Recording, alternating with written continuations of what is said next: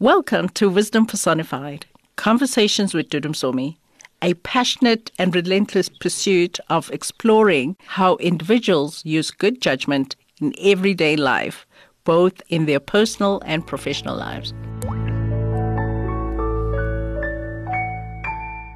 Welcome to another episode of Wisdom Personified, Conversations with Dudu Msomi. I am so excited today. I'm sure you can see I'm like smiling from ear to ear. I have been trying to get Dr. Judy Dlamini to speak to me for the past 2 years. I am so excited. She is a renowned businesswoman. I mean, she needs no introduction. Dr. Dlamini, how are you? Hi, Dudu. I'm well, thanks. Sorry for not getting it right for 2 years. But it's an honor to be here. Thank you. All good things are worth the wait. I mean, we know so much about your business life, your academic life. One thing I've not really read up about is a lot about your upbringing, your most treasured memories as a child. What were they? Do you have siblings? Actually, I started off with 8 siblings, 2 full siblings and 6 half siblings. I've since lost all of them except my sister, my half sister. So sorry. And yes, and I have so many good memories. The one that just refuses to go is the one where I'm sitting on my dad's lap, a 4-year-old. I've started school, and when I come back from school, my mother puts me on her back. She makes rice, amongst other things that she cooks. And I used to love this thing of having rice with milk. So I was the last born. So I wasn't spoiled, but I had special treatment, if you know what I mean. So she would dish out a bit of warm rice, pour a bit of milk, and I would have the meal before everyone else does. That's one. The other one, I'm sitting on my dad's lap and I'm drinking from his saucer. He had this big cup. He loved tea. So he would actually give me a sip from a saucer. So those are the memories that have stayed with me forever. There's something about going to school at 4, hey? I mean, there's some commonality. I also went to school at 4. We must do some research about what that means. Have you heard of the term portfolio life? And when I look at your life, I think even before you read about it, you're already living it. But for those of us who don't know, portfolio life is a term that is coined by Charles Handy in his book, The Age of Unreason, which was published in 1989. I'm shocked that I read it so long ago. Oh my gosh, I think I just, from high school.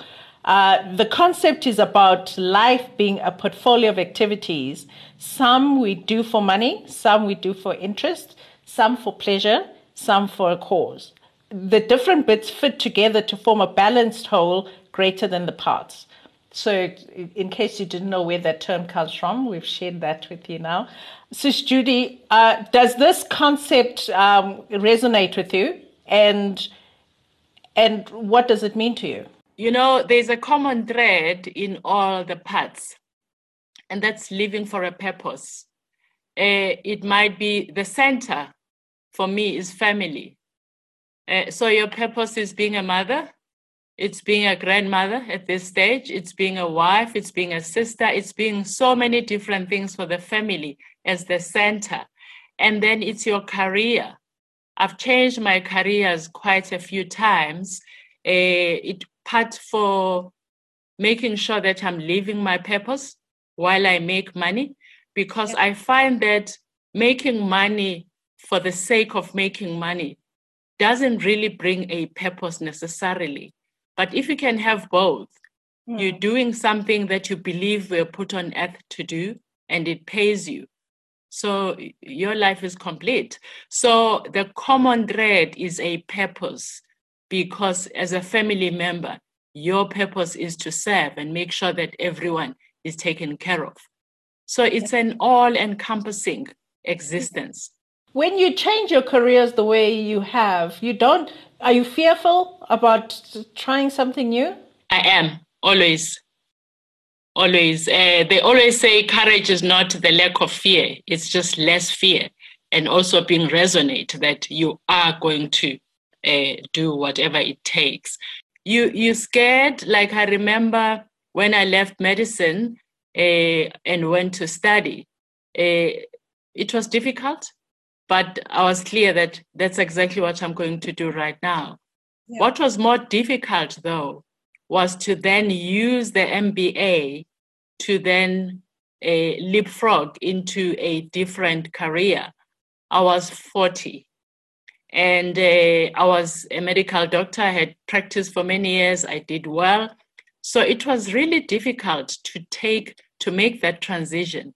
Yeah. Of all the things, that's one of the most difficult phases of my life, because I used to lay awake at night and say, what happens now? Because those who've done an MBA know that it has a short lifespan unless you use it. Yes. So you have 2 years, and in those 2 years, you have to use it. And I couldn't go back to being a GP because I'd invested time and effort to be something else. But through the grace of God, I got a job in corporate finance at HSBC Investment Bank, and it allowed me to hone my skills for entrepreneurship, putting deals together, and becoming a businesswoman again. I think sometimes people miss that struggle in your life, because when you are successful, people think you just got there. And I'm glad you're sharing that wisdom, so that when you are going through a hard time, know that, as long as you got the right foundation, and I think you are building the right foundation for you to succeed. In the context of all of that, what is your unique value proposition? What makes you memorable and impactful? I don't know if I can answer that or someone else can, but what I do know is that I care deeply and genuinely. I really care. I care for the people I work with. I care for social justice. I care, and I will do everything within my power to try and make a positive impact. I don't always succeed, but I never stop trying. I think that's one. And also, what you see is what you get. When I'm gone, people will be like, she wore her heart on her sleeve. You always knew where you stood with her. Yeah. Because that's who I am. The first time I met you, I thought you were a bit aloofish. And I was like struggling with the context of where I was meeting you as well, where you were celebrating a young talent who was launching a book, somebody who's not known, and you had opened up your shop in Hyde Park, catered, it was high class. And Thank you. And I just thought, a person who does that for somebody else, because you will do that for name brands, but somebody who's not known, why bother? And it really did reveal a part of you that I was not really appreciating. And then somebody also told me that you were the doctor when they were young and had such fond memories. I even forgot who the person was. It is amazing how we can read somebody differently. And I think you're a good one to share that wisdom, to say, don't read somebody by how they come across, because you have so many gifts that you keep on giving us. But are you living your best life? I am. Just to clear that one, I don't blame you. I'm very shy and I'm very private. Yeah. So it's very easy for people who don't know me to think, oh my goodness, she's cold, or, but till you get to know me. Yeah. I am living my best life. I am so grateful, Dudu. I'm grateful for my life. I'm great, not because it's perfect. I've had a lot of pain. I've had a lot of challenges, but I still admire and I'm grateful for the positives and the gifts that God has given me. So yes, it's if I didn't wake up tomorrow, I would say it was such a beautiful life. And we will all miss you, so please stick around for a while. I was reading a quote that was in the Mail and Guardian of 4 January 2019, where you said, in business and life, you have to work hard. You have to have integrity. You have to choose your partners carefully. Can you share wisdom around, first of all, the qualities and values you should consider when choosing a life partner? You've been married a while and it looks like a very successful partnership. So wisdom around that. And the second one around choosing a business partner, because we seem to get burnt quite a lot when we choose business partners. We do. And I'm one of those that have got burnt. You know, there's a lot of luck in life. I guess for someone who prays like I do, prayer helps to make you lucky half the time. But more importantly, I think we need to look for the right things in partnerships, whether it's business or a life partner. And that's a value system. If you have integrity, and integrity is important to you, don't marry someone who doesn't. It fails before it starts. Love is one thing. As important as it is, it's not everything. The value system is the core of who you are. So if you have integrity and you meet someone who has integrity, you might have difficulties in other areas. But when it comes to making decisions for your family, for your lives, when it comes from a place of integrity, then you'll all say, I might disagree with you, but I understand where it's coming from. So I think the value system, whether it's hard work, but I think integrity is bigger because you can have a lazy partner when you're hardworking, but you both have integrity. Then because you marry people with different strengths and different strengths to yours. And the best thing to do is to just work with what you have. Admire their strengths and cover their weaknesses. It goes both ways. And I think it's the same in business. And the few times I've got it wrong, I didn't know the people's value system. And I realized once I was inside that, damn, this person is not what I thought they were. So, yeah. It's like don't impose your values on somebody else. Really see who they are without like expecting them to be who you are. In that context, then, maybe I should ask you, what's the most courageous decision you've ever taken in your life? I think I've mentioned it already. Leaving my practice, my mother couldn't understand that. So you mean to tell me you're not a doctor anymore? After all those years. I know, all those years. I mean, really? I think that was the most courageous thing to do.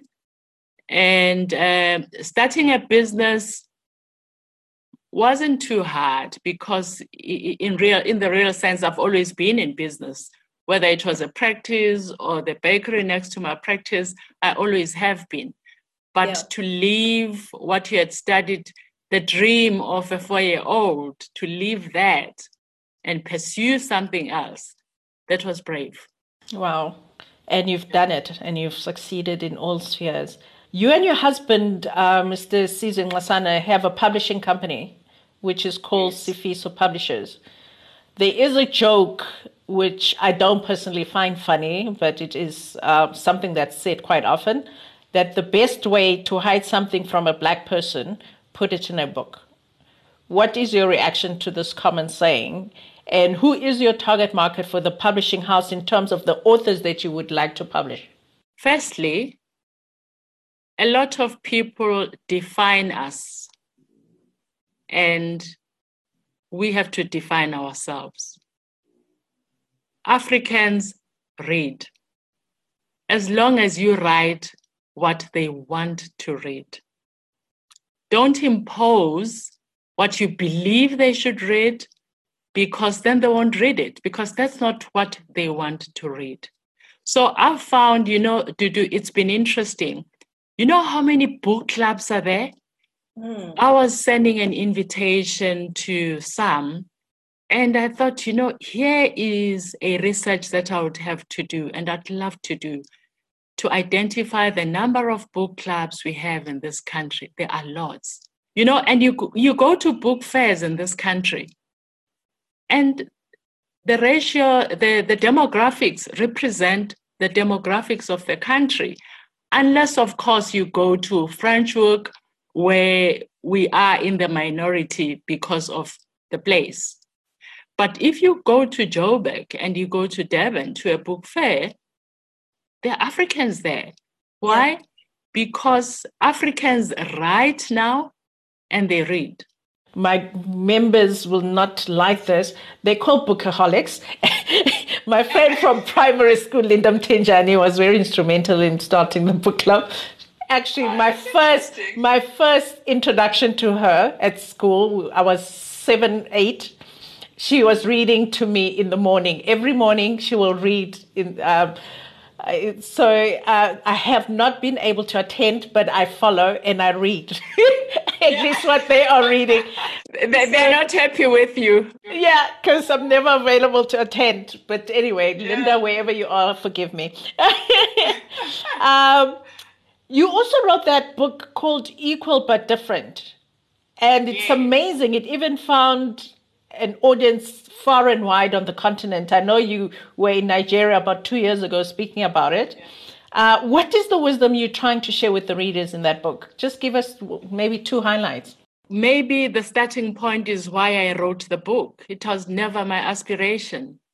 Oh. My doctoral thesis looked at the intersection of race, gender, and social class in women's career progression. Wow. And I use life stories as one of the methodologies to get the information.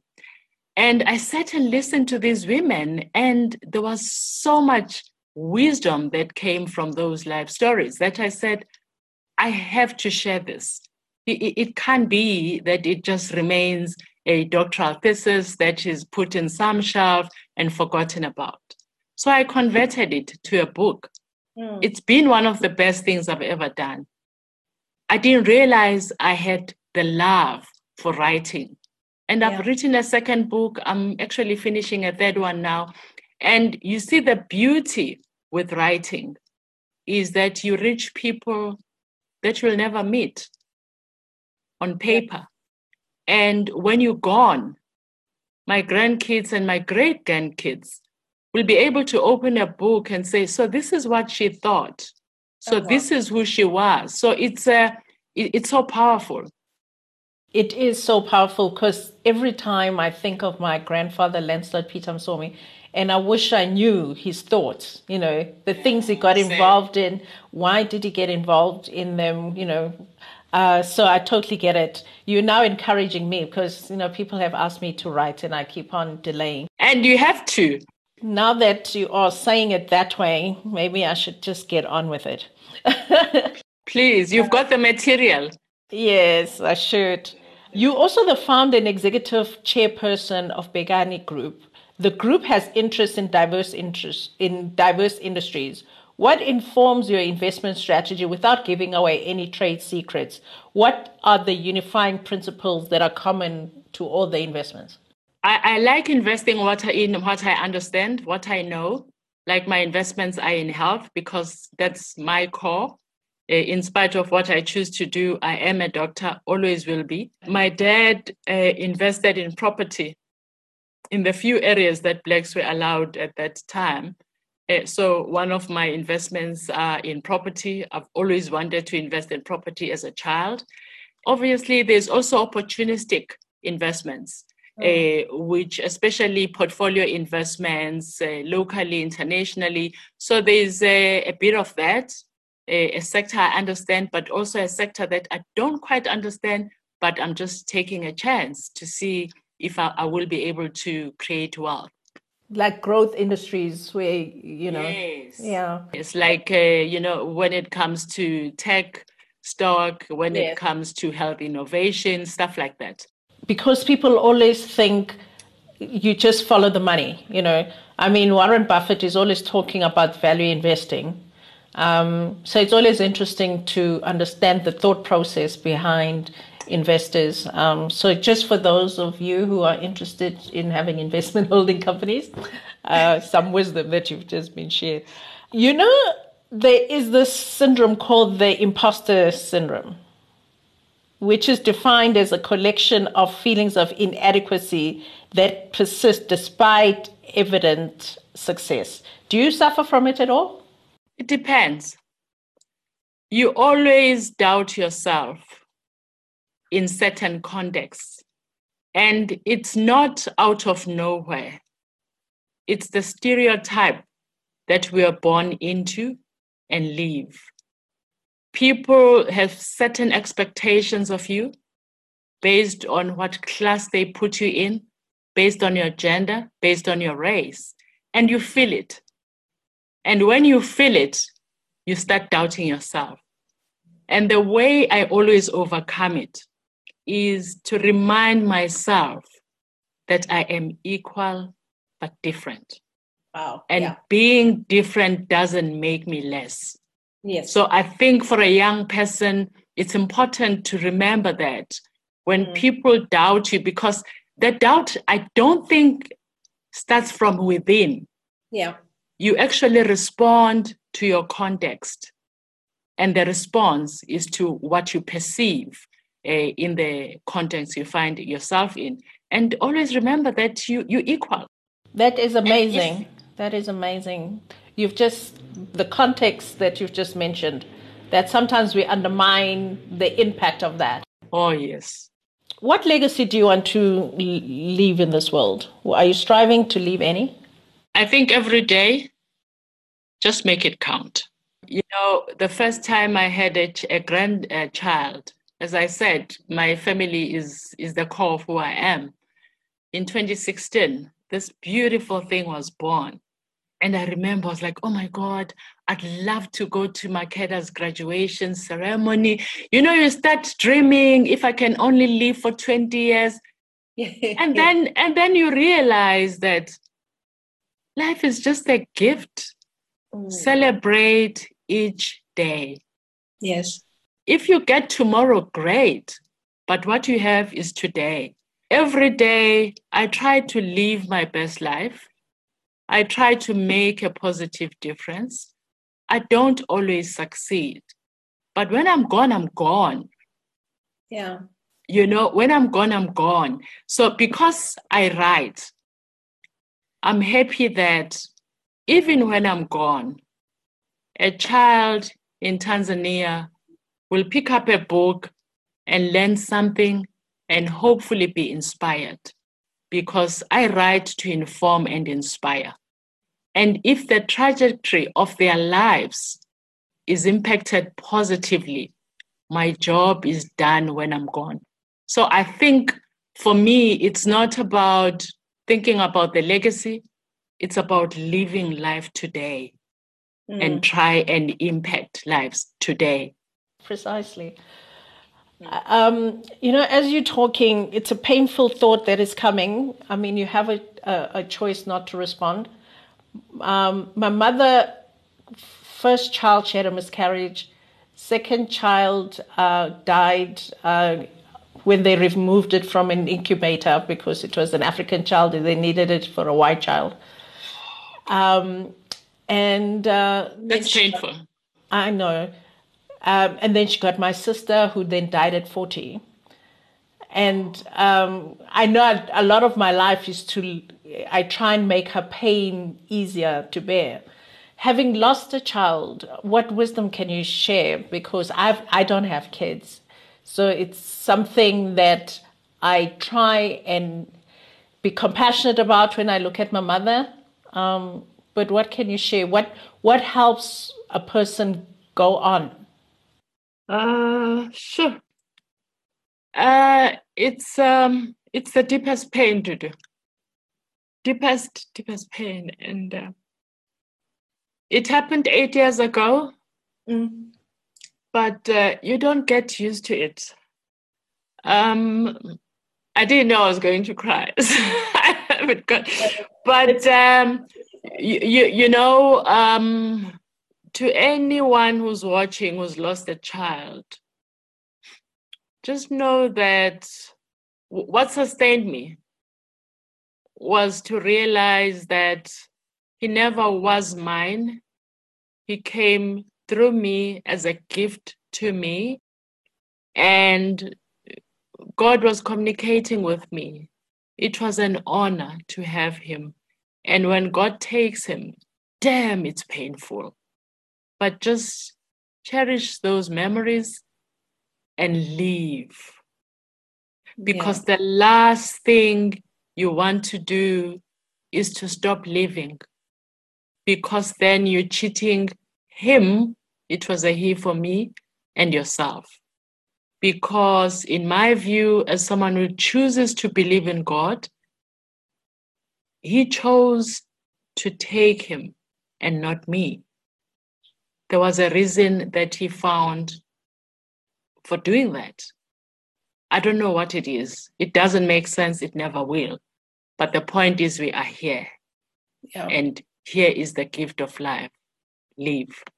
Thank you for that. I mean, I try and think about it and try and help my mom cope with it, because the remaining kids also feel it. Because if you're, luckily my mother's love hasn't waned, but you can sometimes feel that, the remaining ones, it's just as painful as, because you feel cheated on some level, because not all the emotions and not all the love, something dies, even if you try. No, you die. A part of you dies when you bury your child. So my condolences to your mother. A part of you dies. Yeah. And just for us to have compassion. Oh, yes. Yeah. I'm just grateful. Yeah.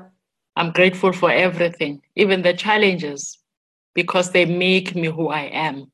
I really am grateful. Something inside of me has broken speaking to you. I'm utterly grateful for the opportunity.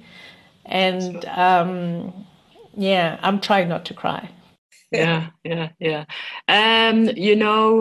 One of the things that keeps me awake at night is the lack of equity in the world. It's the lack of equity in our country. We were lucky to see political freedom, but without economic freedom, without a woman having an equal chance of leading, without a Black woman, an African woman having an equal chance to be anything she chooses to be, to walk in the street at night, feel safe, we don't have that. And I'm starting to think maybe we won't have it in my lifetime. And that makes me sore. So that's what I pray for. That's what I strive for every day. To just have that impact that will change the status quo so that everyone is indeed equal. Because in spite of us being born and always being equal, it doesn't reflect in our society. Just look at COVID, how it's affecting us differently. It's painful. It's painful to be poor, and being poor because you were born a certain ethnic group or a certain gender. It's unacceptable. So for me, each one of us that has made some success of their lives, we owe it to those that haven't to make a difference. That really is my parting shot. Please, whatever small difference you can make, even if it's just helping educating the kids of your domestic worker, each one of us can make a difference. And the one thing as you're talking is for African people to realize how powerful they are. I always say, if I chose this race and I chose this gender, there was so much wisdom in that I will not cower to what is happening. And until we realize our capabilities, we'll always be seen as the bottom of the rung in anything. And we can't allow it and shouldn't. Because we have stars like you. I mean, there are people living, which is why I wanted to do this series so much, to showcase that this is who we are. See the best parts of ourselves and know that you are also capable. Oh, yes. Thank you, Dudu. Definitely. Thank you so much. Thank you. Can you understand why I had to have this conversation? the waiting has been worthwhile. Until next time, join us again for Wisdom Personified, Conversations with Dudu Msomi. Thank you for listening to this episode of Wisdom Personified, Conversations with Dudu Msomi. Please also like, follow, and subscribe to our channel and share the wisdom with your friends. I would love it if you could rate and review as well. Wisdom Personified, Conversations with Dudu Msomi is also available on YouTube, Facebook Watch, Apple and Google Podcasts, as well as Spotify. Enjoy the wisdom journey.